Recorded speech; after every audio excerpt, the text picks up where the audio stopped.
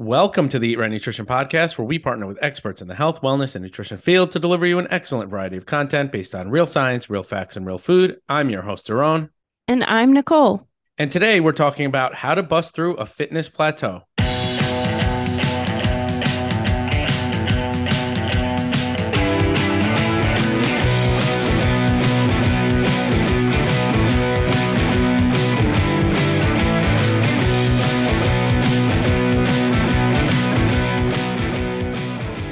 Ladies and gentlemen, welcome to episode number 135 of the Eat Right Nutrition Podcast. Today, we are talking about fitness plateaus. But before we begin, I'd like you to go check out this month's issue of Dr. Bill Campbell's research review at billcampbellphd.com, where Nicole is a guest expert coach on this issue talking about, Nicole, what were the topics that you guys talked or that you wrote about?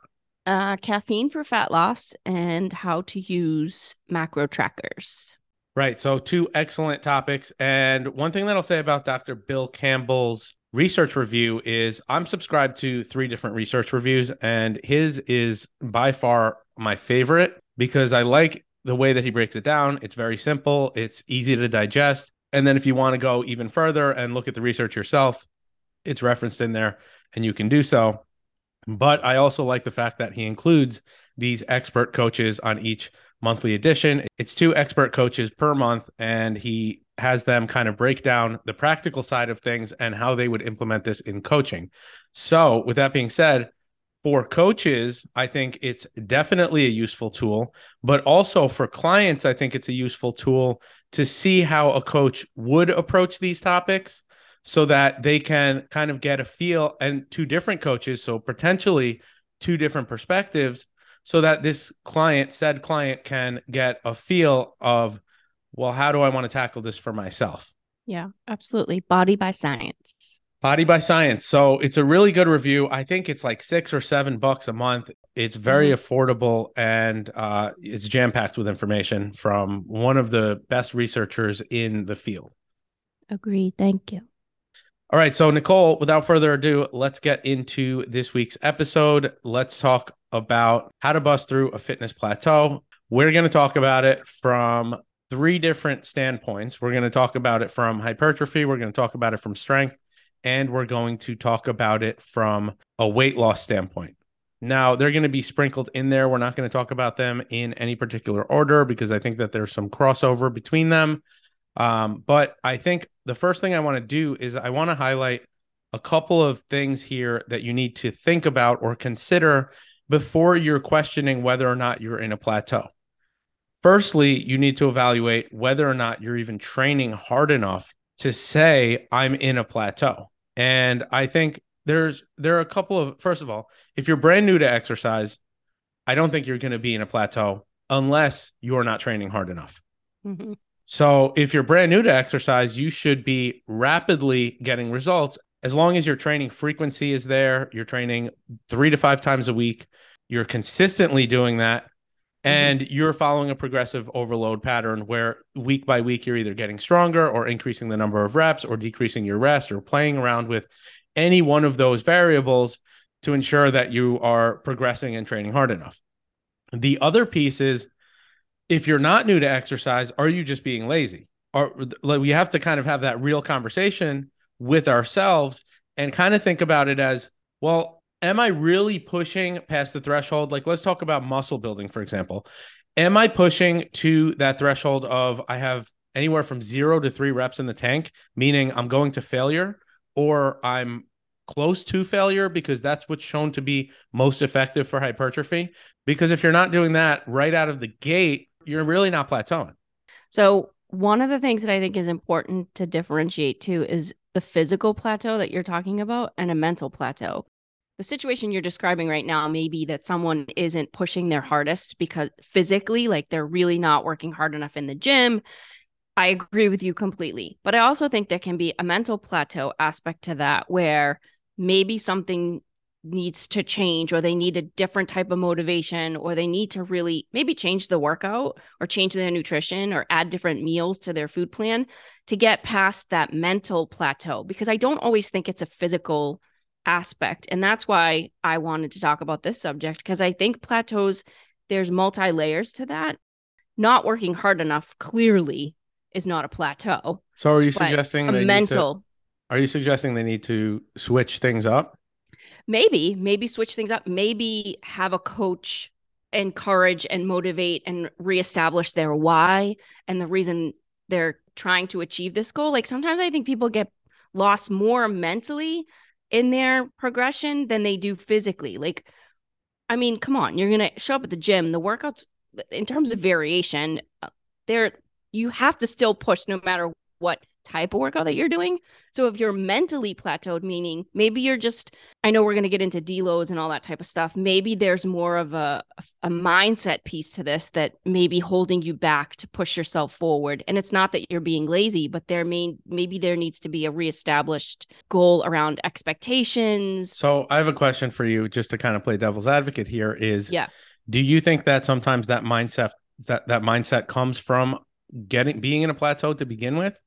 Because sometimes you get in a plateau and you're like, man, I'm stuck in a rut. I don't want to do this anymore. Why am I doing this? I'm not getting results. Mm-hmm. Right. Or do you think it's potentially, and I know you're probably just going to say it's both, but potentially like somebody's just, they just can't find the motivation to get up. You see, the difference is that like when I'm talking about this, I'm keeping in mind the trained individual more so, or somebody who's been doing it at least for like 3 or 4 months consistently. Right. That's not necessarily trained. Trained is like, quote unquote, like, I don't know, 6 months or a year or 2 years. Right. If you've been training, I think for 2 years or 3 years, it's expected that you're going to hit a plateau at some point.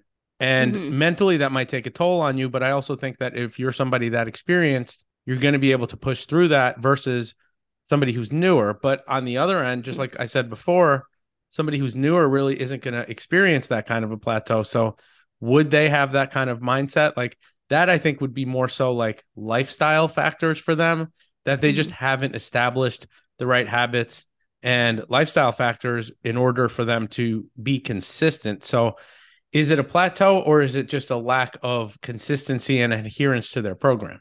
Well, you're right that I'm going to say it's probably both. Or I think it can be either or I think one can perpetuate the other. And that's part of the reason why I think this is a really important conversation. The beginner person that hits a quote unquote plateau could maybe be losing weight, and then plateau in terms of their weight loss and get frustrated when they don't see the scale continuing to move that fast. I consider that a plateau in the sense that they hit a wall and then they feel like they should give up because it's not working at the pace that it was before. And so I feel like that has to be worked through, whether that be you as the individual or with a coach. I also think that a really seasoned exerciser, you and I are perfect examples, coaches that work hard and put in the work. And at some point, you're right. Maybe it's a lifestyle factor. Maybe we're focused on getting more education, we're taking a class, or you're going back to school. And so things pull you away from your consistency in your workouts and your nutrition. And that becomes a plateau because you're tired and run down and fatigued. So in both instances, a beginner or a more advanced, I think plateaus happen both mentally and physically. And you're right on all fronts. And the fact that you have to realize, where does that really stem from? Is it really that you're not working hard enough? You're not showing up. You're not fine tuning your nutrition or getting, into a meal tracker and making sure that you're tracking accurately. I think all of those can exist. My point about plateaus really is, how do you work through them no matter where they come from, start or finish? And isn't it important for us to all realize that everybody experiences plateaus, both the beginner and the advanced client? And it's okay to experience that. You just have to work yourself through it, whichever way is the best for you. Well, I think that who's experiencing it, beginner or intermediate or advanced client, I think really depends on what we want to put as the definition of what an actual plateau is. So what's your definition of a plateau? Plateau, I think more so about like if you've been training for a while and you just kind of stop seeing results. Now, you just said stop seeing results. Can't you be training for 3 months as a newbie and maybe not see as fast as results as you did in the first couple of... As fast, right, is the key word, but you're still seeing results. True. You're just expecting them to be as quick as they were in your first month. But Yes. I honestly don't think that that's going to come if you're really training Yeah. efficiently and training Yeah. hard and pushing in the gym and matching your nutrition to your goals, which is the next thing Yes. that I was going to say, because you also need to evaluate that as well. Hmm. If you're truly doing that, I don't think you should expect a plateau within the first year of training. And if you are, then you're definitely doing something wrong. Either A, you're not training hard enough, like I mentioned, or Yeah. B, your Tracking. nutrition doesn't match your goals, or C, your training doesn't match your goals. Yeah. I 100% agree with you. Because Nicole, when we get into Yeah. deloads really aren't meant for somebody who is newer. Deloads are really more so meant for somebody who is able to push hard enough to Hmm. warrant a deload, Yeah. right? So Agree. for anybody listening to this next part, which I'll get into, if you're new to exercise, I don't think that this part should necessarily apply to you until you've trained for long enough to warrant a deload. And I guess, Nicole, we'll just get into that. The other thing that Okay. I want to talk to before we get that I want to speak about before we get into that is you have to kind of also ask yourself the question of, is my timeline for my goal realistic? Yes. I see this with weight loss all the time. Hmm. I want to lose weight yesterday, basically, right? Like I want to lose Yeah. weight and I want to lose it fast and I want to lose 2 or 3 pounds a week. And I'm like, well, you should probably lose half a pound to a pound a week max, maybe two if you're really pushing hard and you're really stringent. But I don't think that I really think that oftentimes people think that they're plateaued, but the reality is it's just not moving quick enough for them. Yeah. And that, Nicole, to your point, could be like a mental piece of like, well, you're mentally plateaued because you're just not grasping how much time this actually takes. Exactly. And that's kind of my point. I agree with you with everything you're saying. I mean, we clearly are on the same page. I just like to dissect a little bit more of it so that people understand that yes, you have to work hard. Yes, you have to push hard, but I also think that you have to have the right mindset around it because otherwise, I mean, listen, any client that gets frustrated and doesn't feel like they can keep going isn't going to get to their goal. So call it whatever you want, a plateau or a mind fuck, but either way, you have to figure it out. Like a mental barrier. Yeah. Right. So, all right. So, Nicole, getting into the plateau piece, this is where it's going to more so speak to the strength and bodybuilding plateau. So, if you are kind of plateaued in my strength isn't increasing or my bodybuilding, like I'm not building muscle over a period of time, there's a 2 compartment fitness fatigue model, which means that anytime that we train, we increase our fitness, right? So our fitness gets better as we train week over week over week and month over month and year over year. But week over week, as we're training, we're also increasing our fatigue. Mm-hmm. And our fatigue is increased because of muscle damage, soreness, metabolic waste, acid buildup that's causing that soreness, right? That would be considered metabolic waste. And then nervous system fatigue. When that type of fatigue accumulates as you train, you end up with you actually end up with this kind of phenomenon that's interesting where you end up with your fitness actually increasing, but your fatigue is so high that you can't perform at the level that you want to. Yeah. So if you're always training balls to the wall, and this is something, it's interesting. I have reprogramming for me, Mm-hmm. writing my programs, and I'm talking about the progress that I'm making and the how I'm able to do less volume Mm-hmm. and take deload weeks, Mm-hmm. and I'm able to progress better. And had I have known that in my bodybuilding days, Yeah.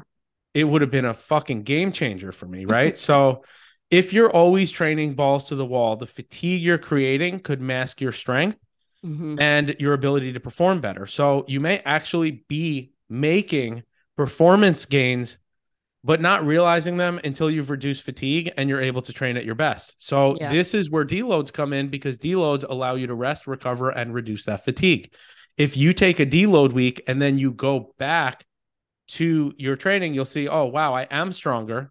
I am performing better and I am building muscle. Oftentimes we'll see changes on the scale as a result, both ways, both fat loss and in muscle as Yeah. a result of a deload week, just letting your body rest and recover. Because the reality is that oftentimes people are kind of backwards with their thought process and they think, well, if I train, I'm going to build.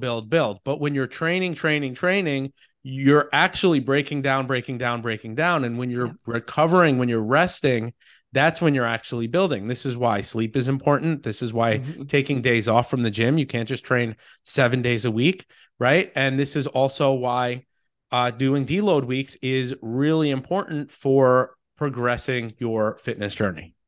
Yeah, but even if you get someone that's brand new to fitness and they are experiencing all of those things that you're describing, nervous system, muscle soreness, because they're brand new and they're pushing, even someone in a beginner phase may need a little bit of maybe it's more recovery. Maybe we wouldn't consider it a deload, but more recovery in between their workouts so that their body can actually continue to push and they can keep that adherence, the consistency and adherence as they go through. I think that's something important to address. Well, I think if you're overly fatigued, you're just going to be tired and potentially say, fuck it, I don't want to do it.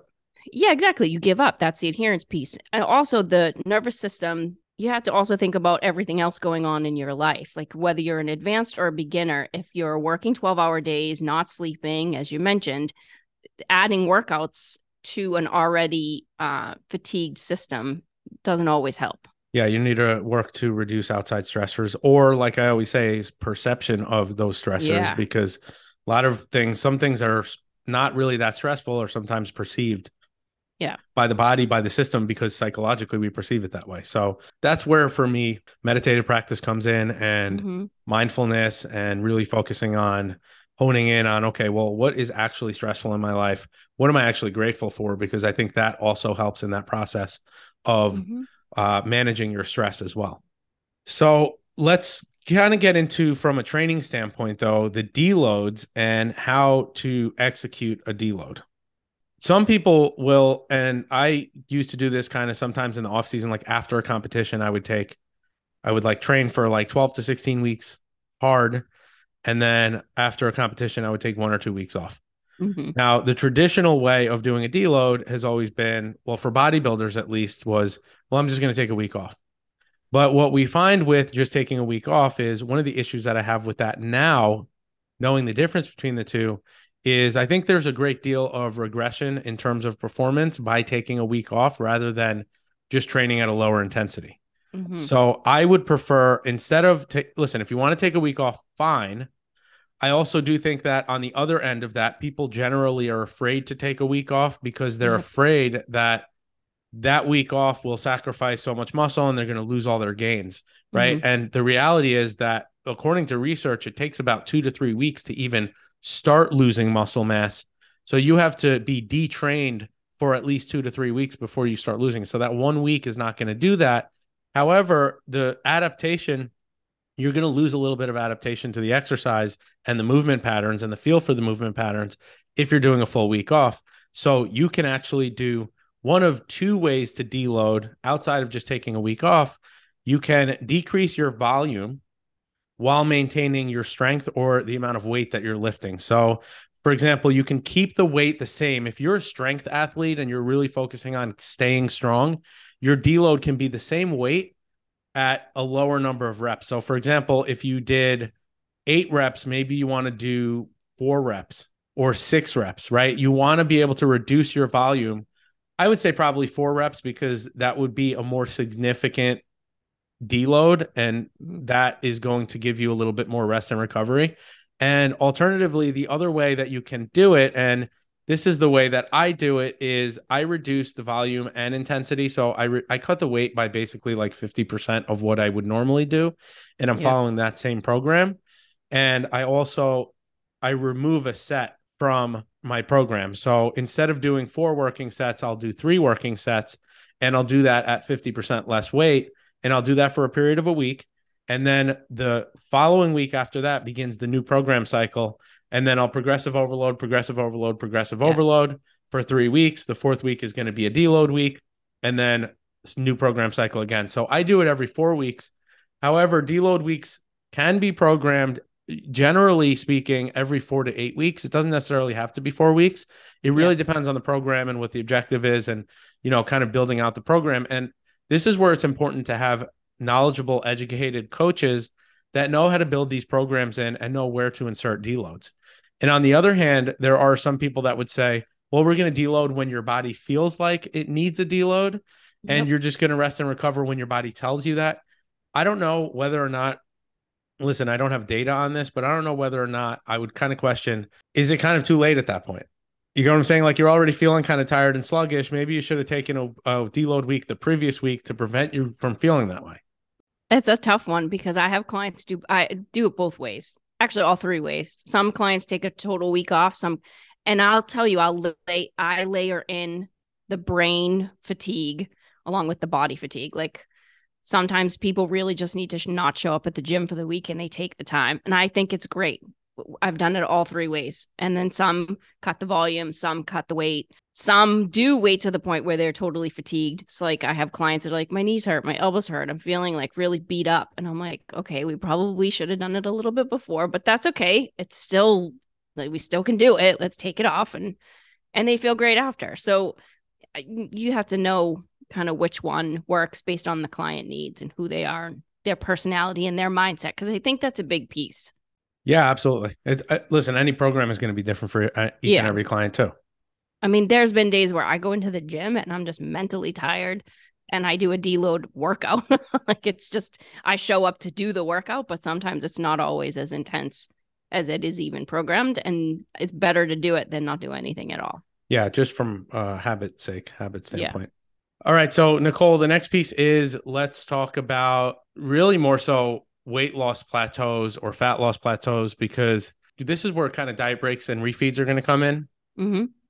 And diet breaks, it's interesting that the research is kind of mixed. I feel like that's something that I'm always saying, but there are some studies to suggest that diet breaks from an adherence standpoint are going to be really beneficial to the individual because it gives them breaks from dieting, right? First and foremost, I always kind of recommend a flexible dieting approach so that you don't need that many breaks and you can still eat.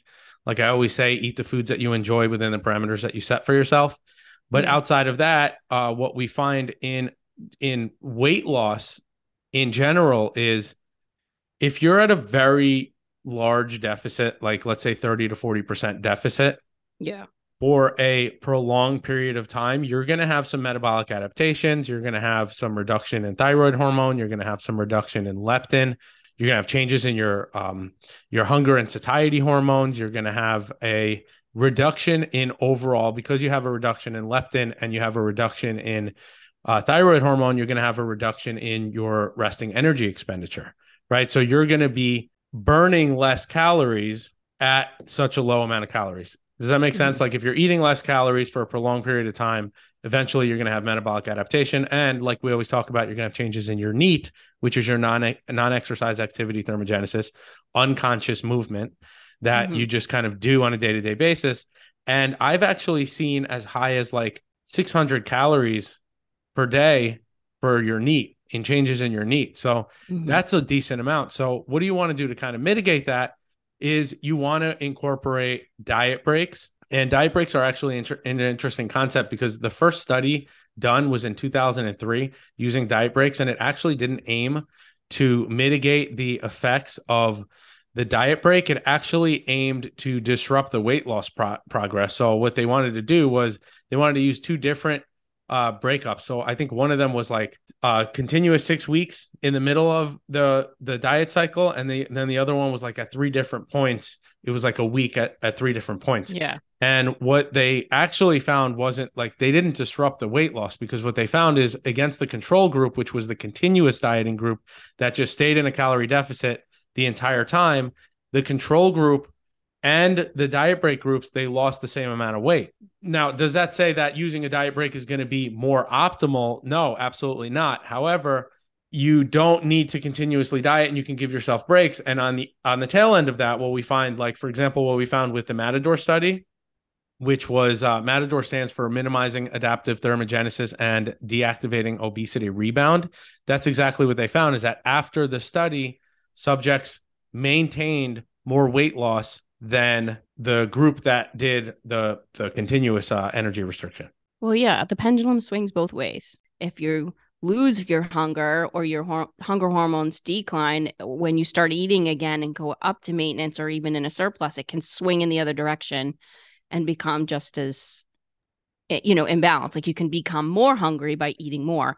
And the goal is to minimize how high the pendulum swings in each direction. This is why we say don't lose weight so fast, because then you don't gain it back as fast. If the pendulum is slow and a little bit in each direction, both on the cut, the maintenance, and then the surplus, you don't have these huge swings in how you feel in your deficit and then kind of coming back to maintenance. I think that that's where the mindset piece comes in too, because if you are creating a huge deficit Well, and you go on, the adherence is all mindset, right? well, Like, but this is my point. If you create this huge deficit and you have quote unquote diet breaks, which I think is a mindset, give yourself a mental break from feeling like you have to be so all in. That becomes easier to rebalance in a lifestyle once you lose the weight, because you've already kind of been doing that. You're in a deficit, you have a diet break, and that becomes more of an even balance to create that as a lifestyle for future so you keep the weight off. yeah, absolutely. I guess I kind of want to just highlight like how this works. So essentially, like we'll take the Matador study, for example.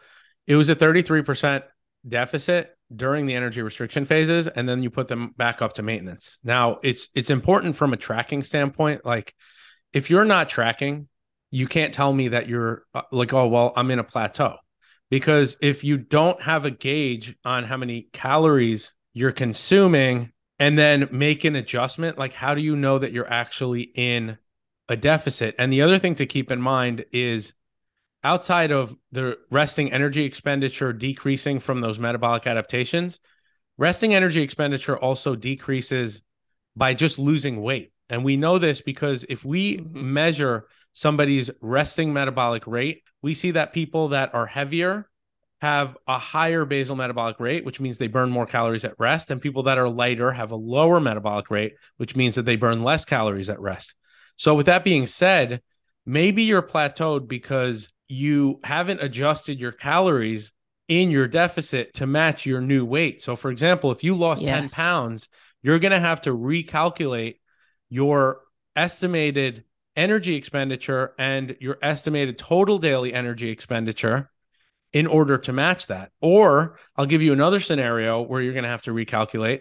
Maybe the amount of days that you train changed because something in your schedule changed, right? So when we look at something like, for example, a Mifflin equation, we plug in an activity factor.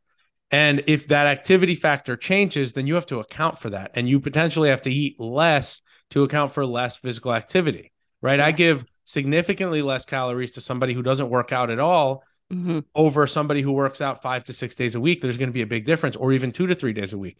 So we have to kind of account for that. But if you have accounted for all of those things, taking a diet break, and typically this is seen as like the Matador study, for example, was 2 weeks on, 2 weeks off in the not the continuous energy, but the intermittent energy restriction. And the Matador actually, that study showed that both groups dropped their resting energy expenditure, but the Matador study at the end of it dropped 50% less energy expenditure, which is huge. That's significant, right? And that speaks to those metabolic changes that are occurring as you're dieting. So if you've been dieting for a long period of time continuously, you may want to start considering diet breaks and taking breaks from diets.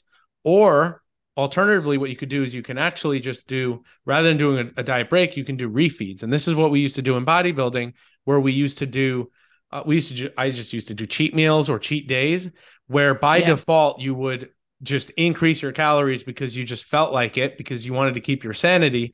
But also what I would find is a day or two after that, I would drop a significant amount of weight if I was plateaued. So and that looks more like if you do a 7 days of dieting and 1 or 2 days of a refeed, or I think, Nicole, what was it? 11 and 3? Yeah. 11 and 3. Right. So 11 days of dieting and then 3 days of refeeding, and then back to 11 days of dieting and 3 days of refeeding.